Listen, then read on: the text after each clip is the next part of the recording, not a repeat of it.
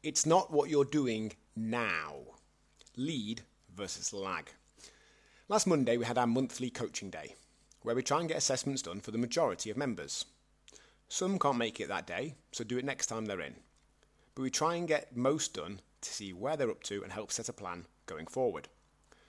For some, the results are great. For others, it is perhaps an opportunity to draw a line under what they've been doing and start making some choices that serve them better. Sometimes people are disappointed with the results.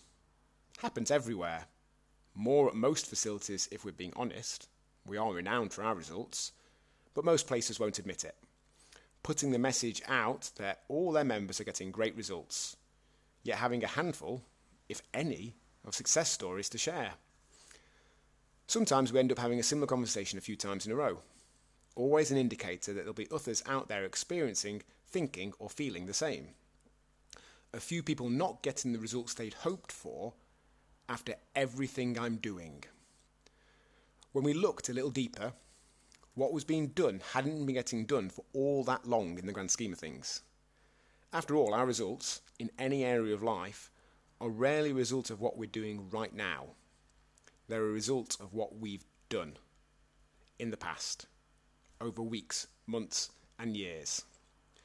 Where our body is right now isn't a result of what we're doing right now, it's a result of what we've done, or not. Same with our careers, businesses, relationships, and more. Rise being in such a great position post-COVID isn't a result of what we're doing now, it's a result of what we did throughout COVID and before. Lead and lag indicators. The lead indicator is the thing we can do and measure right now. The lag indicator, the delayed result of cumulative lead indicators, which is easy to forget. As a species, we love instant, or pretty quick at least, gratification. We want results for our efforts now. And we get that. But if we stop when the results don't come, we often miss out on the best results. Of course, we need to make sure what we're doing is the right thing to do for the results we desire. Check with us if you're unsure what that is.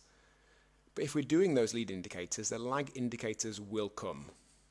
Where we are right now isn't a result of what we're doing, it's what we've done.